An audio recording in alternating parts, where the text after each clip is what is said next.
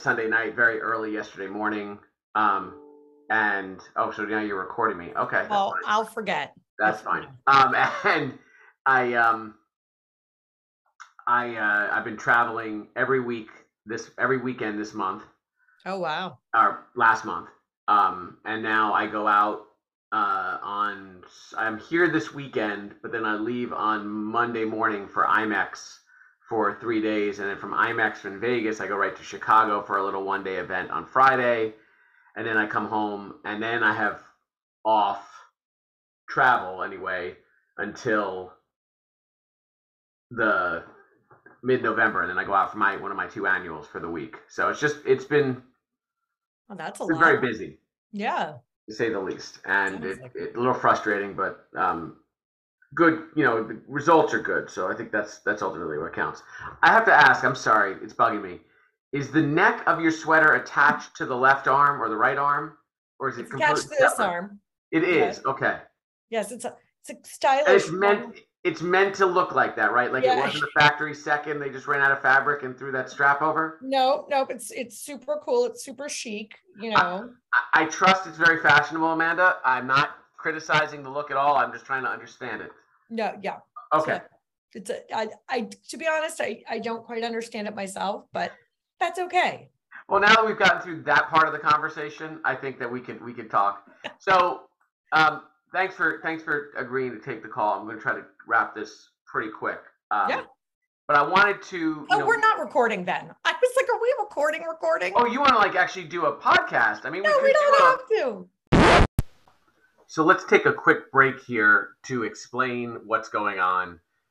This was supposed to be a quick call with Amanda to talk about relaunching the podcast, because a lot of you out there are wondering, hey, where the hell have you guys been?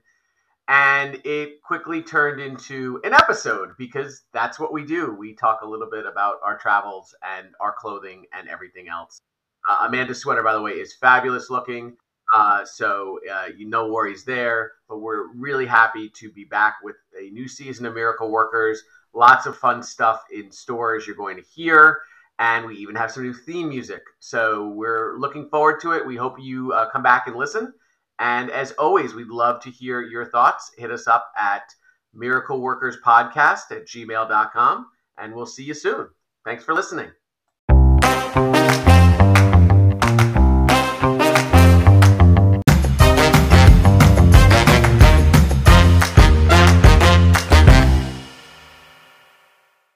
We're good. There we go. Okay. So this was just supposed to be a meeting between Amanda and I to talk about the podcast. It's kind of becoming like a little mini micro episode. It could be a micro episode, sure. It's about Amanda's clothing. Although I was going to say they can't see the sweater. I feel like, we need a screenshot or something to put as the photo with the thing or something. They're going to be like, or we could put a link to the sweater. We could. We're going to find it on Amazon. Amanda has a sweater on, and it's a turtleneck sweater with apparently only one shoulder attached to the neck piece. The other one is like an off the shoulder. No, it's strappy. It is strappy. Cheap. It's a thing. Go for it. I mean, I don't have the shoulders to pull that off. You do. Go for it. Here in my home office, actually, when I got dressed like this morning, both my son and my husband were like, "Are you going somewhere today? What are you doing? Why are you so dressy?" Well, since this has become a little micro episode, I will just share one bit of news here, or something that happened to me this past weekend at an event, or 2 things, and that way we have some content to share with you.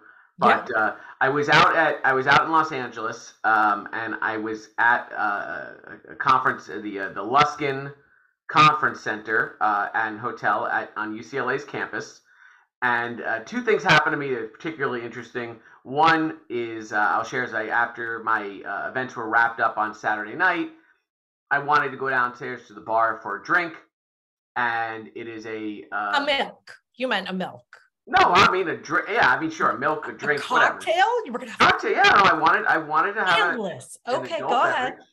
I'm according to my former coach Mike Gundy, I'm a man plus several years, so I'm good. All right. So I go down and you got to imagine the bar now, Amanda. It is to put it in planner terms, it's U-shaped. Okay. Oh, okay. Yeah. It's, one straight side, right angle, one straight side, right angle, one straight side. Two bartenders. There are maybe 6 customers. 4 on one side, 2 on the other, and then I sat down in the middle. I'm the only person at the spine, if you will, Yeah. of the hollow U shape. The booty. Yes, I am. And this You're at the now I butt. sit down, and the bartenders are both back there, and they're doing their bartending duties when things are a little quiet. They're washing some glasses and cutting some limes, and they're checking on the patrons. Again, mind you, I'm the only person sitting on this side of the bar. So, and because the patrons are on to my left and to my right, when the bartenders look at them, they have to see me. Yes, you would It is think. hard. I'm not a small person. It's hard to miss me. Somehow for 10 minutes. Snazzy new glasses. Are you wearing the snazzy new glasses while you're? I was not. I was not. These are these. Well, I need these to see, not to drink. But I sit there for 10 minutes. You need glasses to drink. Yeah, different glasses. See, I got you there. I like that. And apparently, they were not providing you with a glass. No, with which to drink. They were not. They didn't provide me with a glass. No, not a glass. They didn't provide me with a menu. They didn't even come over and say, "Hey, how are you?" Which is shocking to me, because again, the bar was relatively empty, and they only have to look in 3 directions, right? And they looked up. I mean, we're talking about they weren't in the back, taking a break. They were there. They looked up multiple times. So after 10, and I could have said something, but I chose not to. After 10 minutes goes by, another a couple comes up and sits down to my left, not on the spine, but on the side. They are immediately greeted by the bartender. She hands them a menu, and says, "What can I get you?" And I said out loud, "You cannot be serious." Like John McEnroe him. Good job. Thank you. Job. I think many of the listeners are way too young to understand that reference. But because you know what? There's a show on Netflix right now that John McEnroe is voicing, like he's and he references a lot of there's cut-ins from his tennis and stuff. So he's uber appropriate right now. So there you are. You're so hip. John McEnroe. Well, for the kids that don't know, though, John McEnroe was a tennis player in the 80s, very accomplished tennis player, and he had a bit of a temper and screamed at linesmen all the time, saying, "You got to be kidding me." It was in the commercial with the DirecTV commercial with Serena Williams and Wonder Woman. Yes, that as well. Yeah. Anywho, I was just horribly. And when you say this, what does she do? She said, "Oh, I'm sorry, I didn't see you there, sir," which I don't buy. So they can't see my eye rolling and my incredulous face. Well, I think our listeners understand how calm and collected I am, so they're surprised that I got even slightly agitated by this. Yes. Yeah.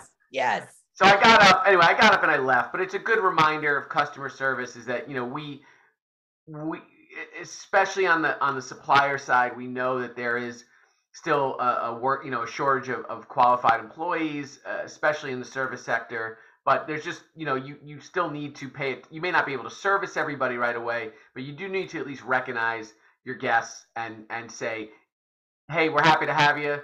I'm gonna get you a menu. Give me just a moment to finish what I'm doing." Something like that just lets me know that I've been recognized. Hello, here I am. I'm not invisible today. Didn't put on my invisibility cloak before I left my room. But it's a good reminder too. I'm still answering emails from last week, which is not something I like to do, to let things sit for so long. But it's good, when you get those emails coming in from a client or a customer or an attendee or whatever, it's a good reminder for all of us just to take 5 seconds, fire off a quick, "Hey, got your email. I'm in the middle of something else, but I'm going to get back to it quickly, and I'll get you an answer by X." Yeah. Just to let them know that, they've been heard. And I think that takes a lot of, very little of your time, but it gives them the sense that they've been heard. I had a colleague who used to have, she in her Outlook, she had different signature files. And one of the sig files said, "I've gotten your email. I'm working on it, and I'll get back to you shortly." And, Love, whatever her name was. And it was, she would just hit reply, drop the signature in, and hit send. And that took 20 seconds, she's done, she That's moves on to the next thing. That's pretty smart. I also got one this week, an email response that in their signature, the person was sending an email, and her signature said something akin to, and I'm not direct quoting, but I work flexible hours, so I may send you emails at odd times of the day. That does not mean that I expect nor require nor expect a response from you until you are back in your normal working hours. Something like, she said it better than that, but Right. I thought, wow, that's really good, because I work wackadoo hours. I might be awake at 2 a.m. because I'm a terrible sleeper, and might decide, all right, well, I'm not sleeping anyways, might as well get some work done. And I just thought that was a really, nice way to say, hey, I'm not, especially because she manages many, many people. And it was a client of mine. So also good to know that, my client is not expecting me to get back to them at, 6 a.m. on a Saturday morning. Yeah. It's interesting you say that. From the planner side, sparked a memory. I'm working with a few different Marriott properties, and I'm not sure if this is just a Marriott thing or if this is just unique to these properties, but the CSMs have their automated email responses set up that they are working with another client and may not today, on this date or from this date to this date, and may not be able to respond to messages right away. So they're in office, but they've got their automatic replies or out of office replies set up. So it's interesting though. That's I don't love that I get an email response, because we all know that bigger meetings, we send thousands of emails to our CSMs. Right. We don't need a response every time, but it is good to know that, say, okay, well, they may not be checking email today. I may need to give this a couple days.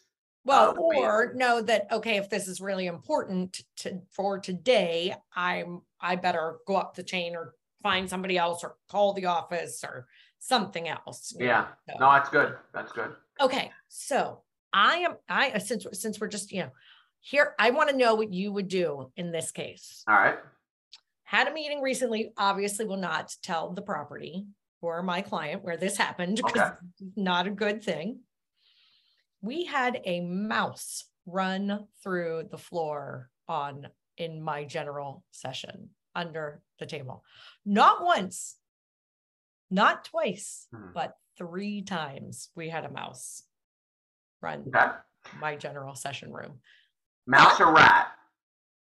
Well, I mean, little like a mouse, or big like a rat? I think I never saw it. Okay. I just got the text blowing up my phone each time. There's a mouse in my general session room.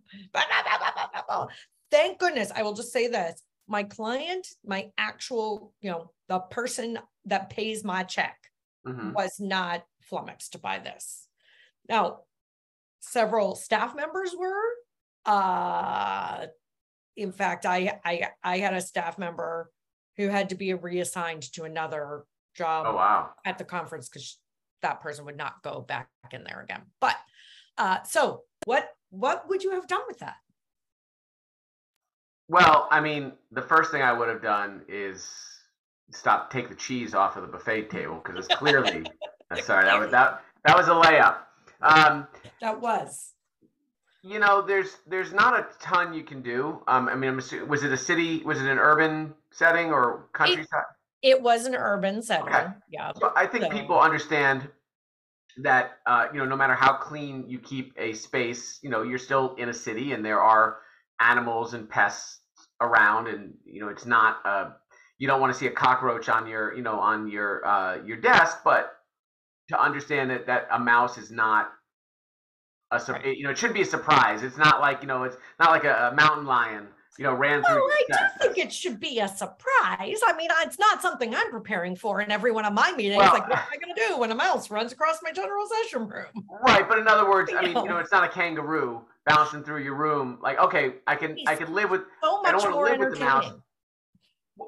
Yeah, look, but I get that. I would also go to my client and say, look, I get that it's upsetting. We've let the hotel know. And I've had this happen. We let our CSM know, and they contact, facilities, and facilities send somebody up. But at the same time, if it's just one mouse, you're not going to gas the whole room. Right. I think that your client needs to be understanding, I'd say, or you need to set, kind of walk in there to set expectations to say, hey, we're dealing with this right now. We've got the people called. We can't bring them in during the general session because it's going to disrupt everything. But as soon as we break at 1 o'clock, they're going to come in here and they're gonna look around and see what can be done. And I also think that I don't know how I'd say this to a client on the site, but I would argue that it's one mouse versus a herd of, is it a herd, a flock, murder of mice, Oh, I whatever. think no, it's a It's a murder. murder of Right. crows. Yeah, I don't. But you're not talking about you're not talking about a whole herd of mice Right. rampaging through the state, rampaging through the room. If it is one, I'm just picturing that mental image, though. I'm that again more exciting. One little mouse. I was like, I don't. Look, people do have reactions, whether they are valid or not. They do. Some people are scared of mice and small animals, and that's fine. I mean, that we have to be okay with that. I think at that point you ask that person to leave the room if they're concerned for their safety. But I mean, the best I think you can do as a planner at that point, if the meeting's still going on, is you get in contact with your CSM or facilities or the front desk or whomever, and you talk through the situation and let's get somebody up here as soon as we break. That's interesting. I got one for you. This is I did mention that I went to this Luskin Conference Center Hotel, which is very, very nice. My biggest single gripe, other than the bar, was the bathroom, which is beautiful travertine tiles. But the shower is like a half glass door, like they have in Europe.